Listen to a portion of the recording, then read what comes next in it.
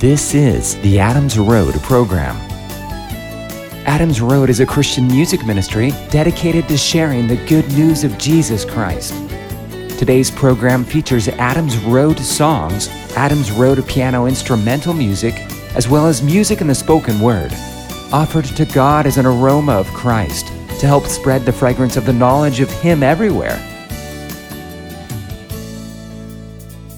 The Apostle Paul wrote in 1 Timothy 4:13, "Devote yourself to the public reading of Scripture." Today's reading comes from the book of Romans, chapter 9. I tell you the truth in Christ.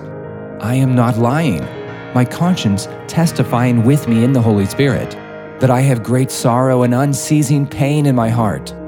For I could wish that I myself were accursed from Christ for my brother's sake, my relatives according to the flesh, who are Israelites, whose is the adoption, the glory, the covenants, the giving of the law, the service and the promises, of whom are the fathers, and from whom is Christ, as concerning the flesh, who is over all God, blessed forever.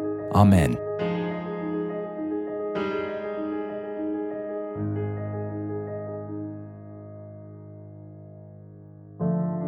But it is not as though the word of God has come to nothing, for they are not all Israel that are of Israel, neither because they are Abraham's offspring are they all children.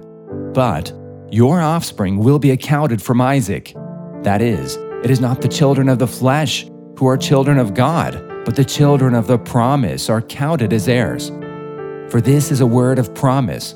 At the appointed time I will come, and Sarah will have a son.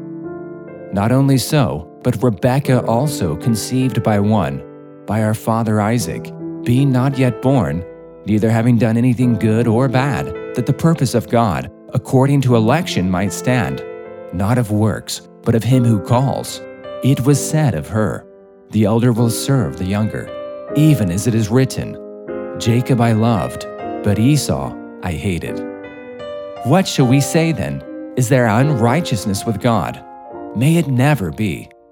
For he said to Moses, I will have mercy on whom I will have mercy, and I will have compassion on whom I will have compassion.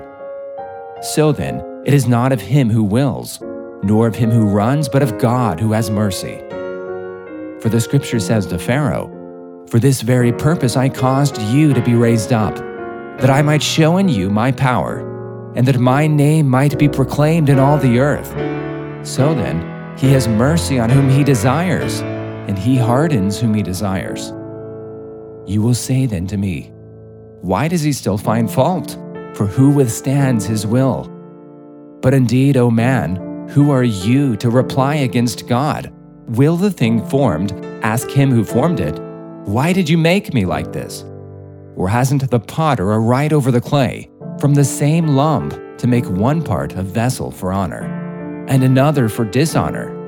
What if God, willing to show his wrath and make his power known, endured with much patience vessels of wrath prepared for destruction, and that he might make known the riches of his glory on vessels of mercy, which he prepared beforehand for glory, us whom he also called, not from the Jews only, but also from the Gentiles, as he says also in Hosea, I will call them my people, which were not my people, and her beloved who was not beloved. I will be in that place where it was said to them, You are not my people. There they will be called children of the living God. Isaiah cries concerning Israel, If the number of the children of Israel are as the sand of the sea, it is the remnant who will be saved. For he will finish the work and cut it short in righteousness, because the Lord will make a short work upon the earth, as Isaiah has said before.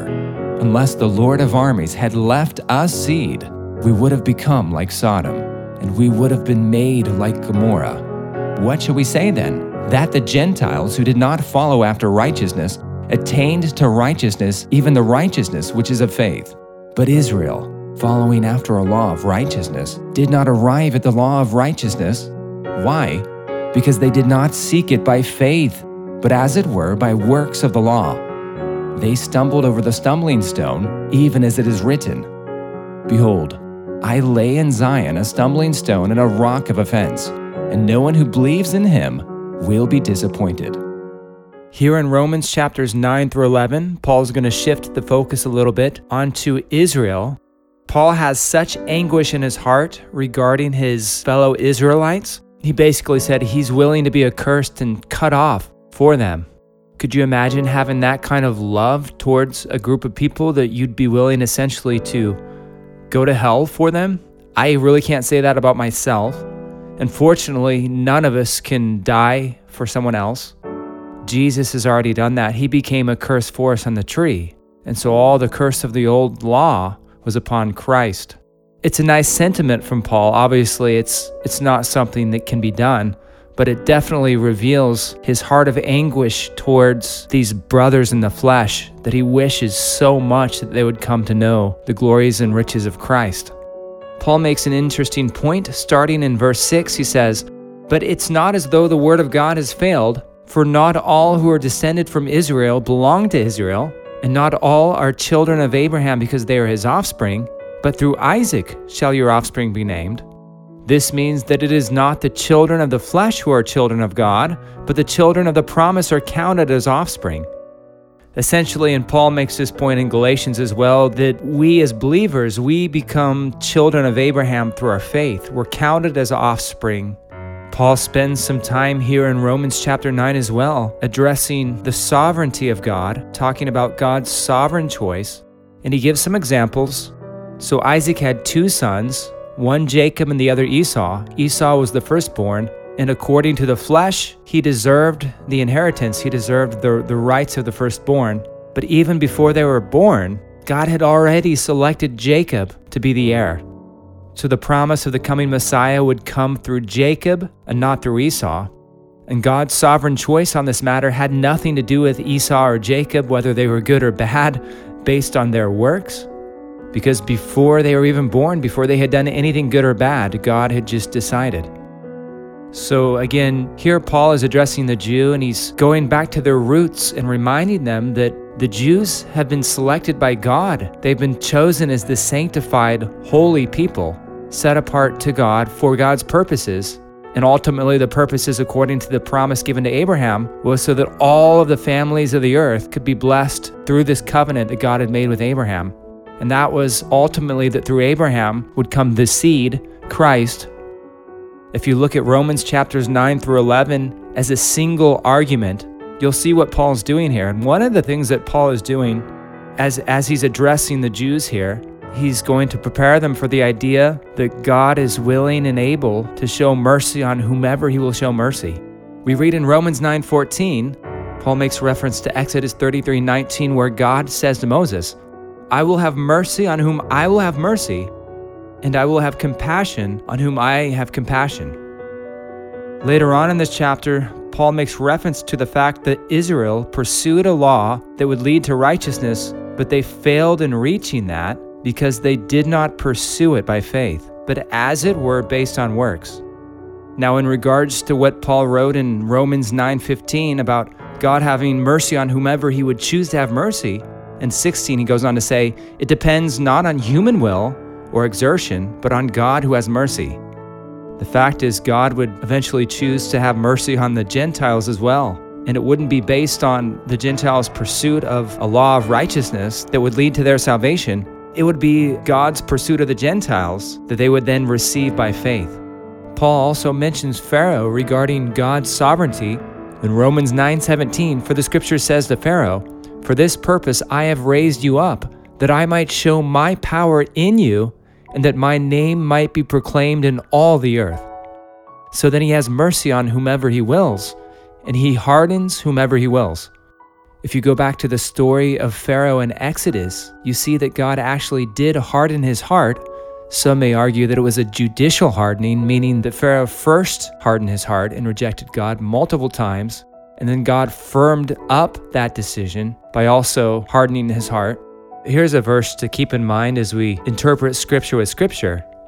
"The coming of the lawless one is by the activity of Satan with all power and false signs and wonders, and with all wicked deception for those who are perishing, because they refuse to love the truth and so be saved. Therefore God sends them a strong delusion so that they may believe what is false, in order that all may be condemned who did not believe the truth, but had pleasure in unrighteousness. That's from 2 Thessalonians chapter 2. And because we refuse to love the truth and so be saved, then he, in response to that, sends delusion. We see in the example of Pharaoh, regardless, Paul is using this as an example of his sovereignty, and that Pharaoh's heart was hardened, and God knew that this would be the case. But there was a greater purpose with that. It was so that God could demonstrate his power, so that his name might be proclaimed in all the earth. And so the result of that hardening in God's sovereign plan was actually so that the name of God could be proclaimed all over the earth. So Paul's establishing the fact very strongly that he is sovereign and he can do whatever he wants, and that he has the right to have mercy on whomever he has mercy. Paul goes on to say, "Will what is molded say to its molder, 'Why have you made me like this?' Has the potter no right over the clay to make out of the same lump one vessel for honorable use and another for dishonorable use? What if God, desiring to show his wrath and to make known his power, has endured with much patience vessels of wrath prepared for destruction, in order to make known the riches of his glory for vessels of mercy, which he has prepared beforehand for glory, even us whom he has called, not from the Jews only, but also from the Gentiles?" So there's the point. Paul finally gets to it, that God has called not only the Jews, but the Gentiles to salvation. God can have mercy on whom he wants to have mercy. He can have compassion on whomever he will have compassion. The fact of the matter is, we are all originally vessels of wrath, prepared for destruction. He bears with much patience all of us. Ephesians 2 says that we were dead in the trespasses and sins in which we once walked, following the course of this world, following the prince of the power of the air, the spirit that is now at work among the sons of disobedience, among whom we all once lived in the passions of our flesh, carrying out the desires of the body and the mind, and were by nature children of wrath like the rest of mankind. John 3:18 says, "Whoever believes in him is not condemned. Whoever does not believe is condemned already, because he has not believed in the name of the only Son of God." Later on in that same chapter, this is what John the Baptist says, "Whoever believes in the Son has eternal life. Whoever does not obey the Son shall not see life, but the wrath of God remains on him." So again, the wrath of God is naturally upon us, is automatically upon us. We were all born as vessels of wrath. He bears with much patience all of us, so that he can also extend and demonstrate his mercy towards us through the cross. We'll revisit this in a couple of weeks when we're going through Romans 11. But here's the ultimate point Paul's working towards. Starting in Romans 11:30, Paul writes, "To the Gentiles, for just as you were at one time disobedient to God, but now have received mercy because of their disobedience, so they too have now been disobedient, in order that by the mercy shown to you, they also may now receive mercy.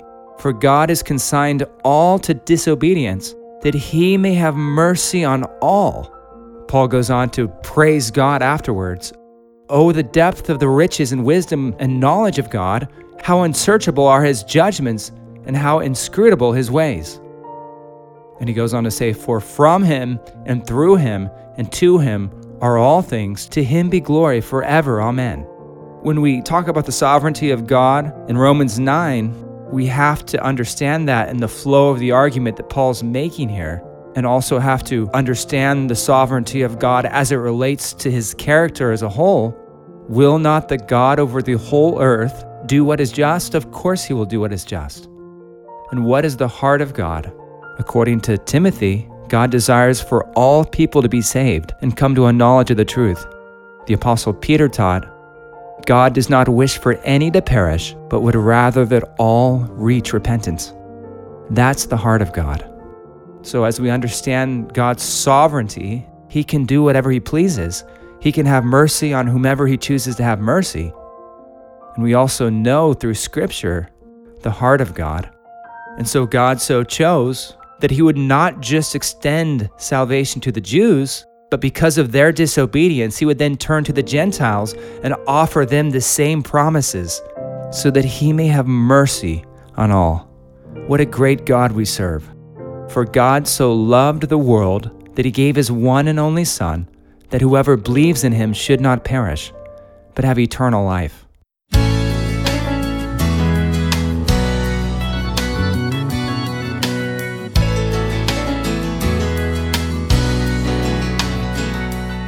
It's not fair that I, as Barabbas, was released for not guilty charges, and the King of all creation was crucified for my salvation. But this man has done no wrong. He who knew no sin was made sin for us, so that we in him are God's righteousness. It's not fair that he would die for me, the guilty and rightfully condemned. He was crucified so I'd be innocent. It's not fair. It's not fair that Christ would become a curse for us to redeem and call us blessed. And all our sins have been covered. We don't get what we deserve.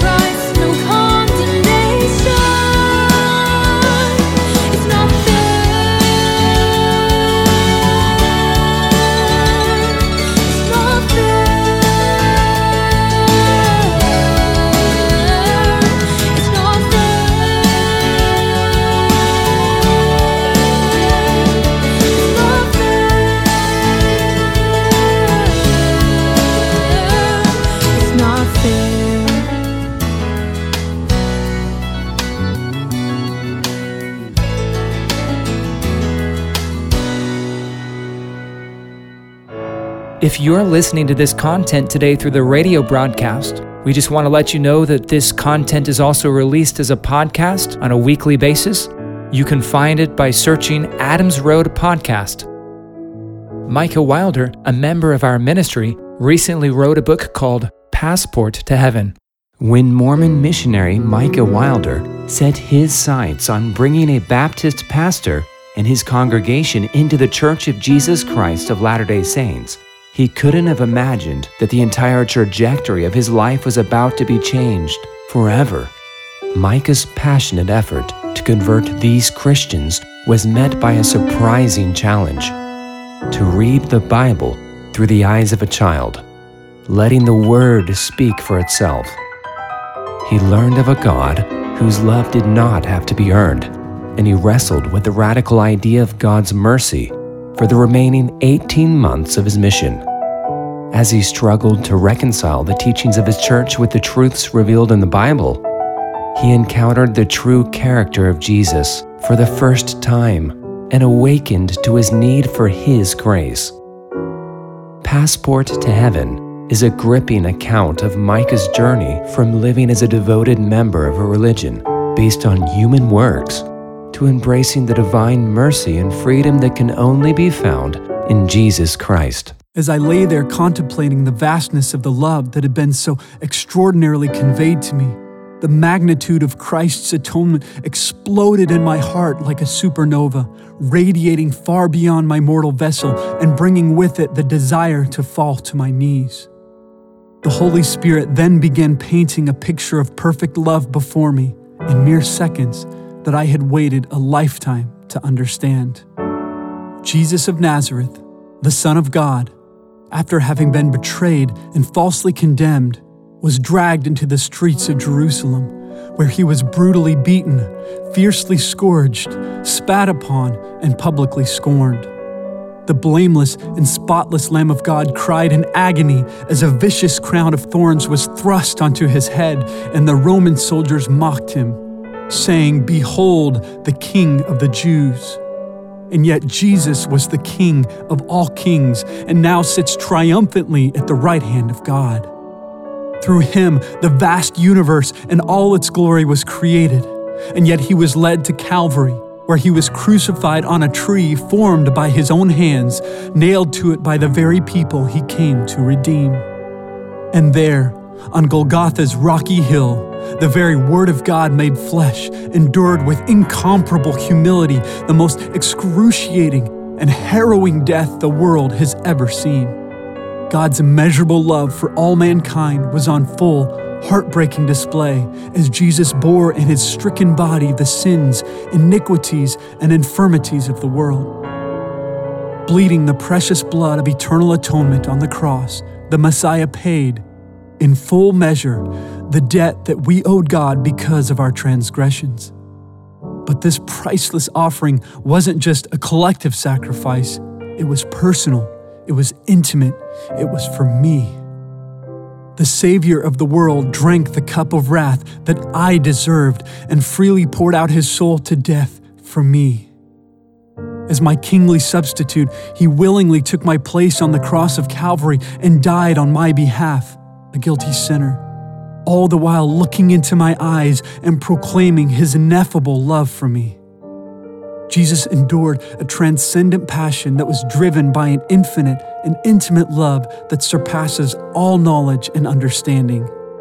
He suffered and died because he loved, and for the joy that was set before him, Christ endured the cross. My salvation was that joy. How could anyone love me so much? It was only in this metamorphic flash of grace that it was impressed on me with such an unparalleled intensity just how deep and wide and magnificent that love really was. A love that drove Christ to endure the unthinkable and while suffering unspeakable pain, see my very face. This was a profound love that encompassed the very essence and nature of God himself. This was the sacrificial agape love I had long been waiting for, the only love that could eternally satisfy. Truly, there is no greater expression of love. Passport to Heaven can be found wherever books are sold. This is the Adams Road program.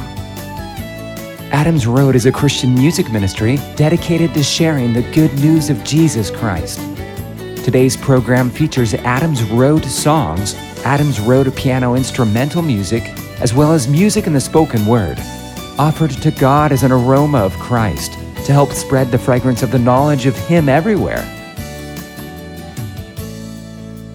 Check out the Adams Road website at adamsroadministry.com. There you can download our songs for free, as well as our spoken word and instrumental music content. In addition, we share testimonies about the love of Jesus Christ and how He's transformed our lives. Please contact us through our website if you're interested in scheduling our Adams Road team for a time of song and testimony, or if you're interested in scheduling our pianist for a time of spoken word, piano music, and testimony. May the grace of our Lord Jesus be with you all.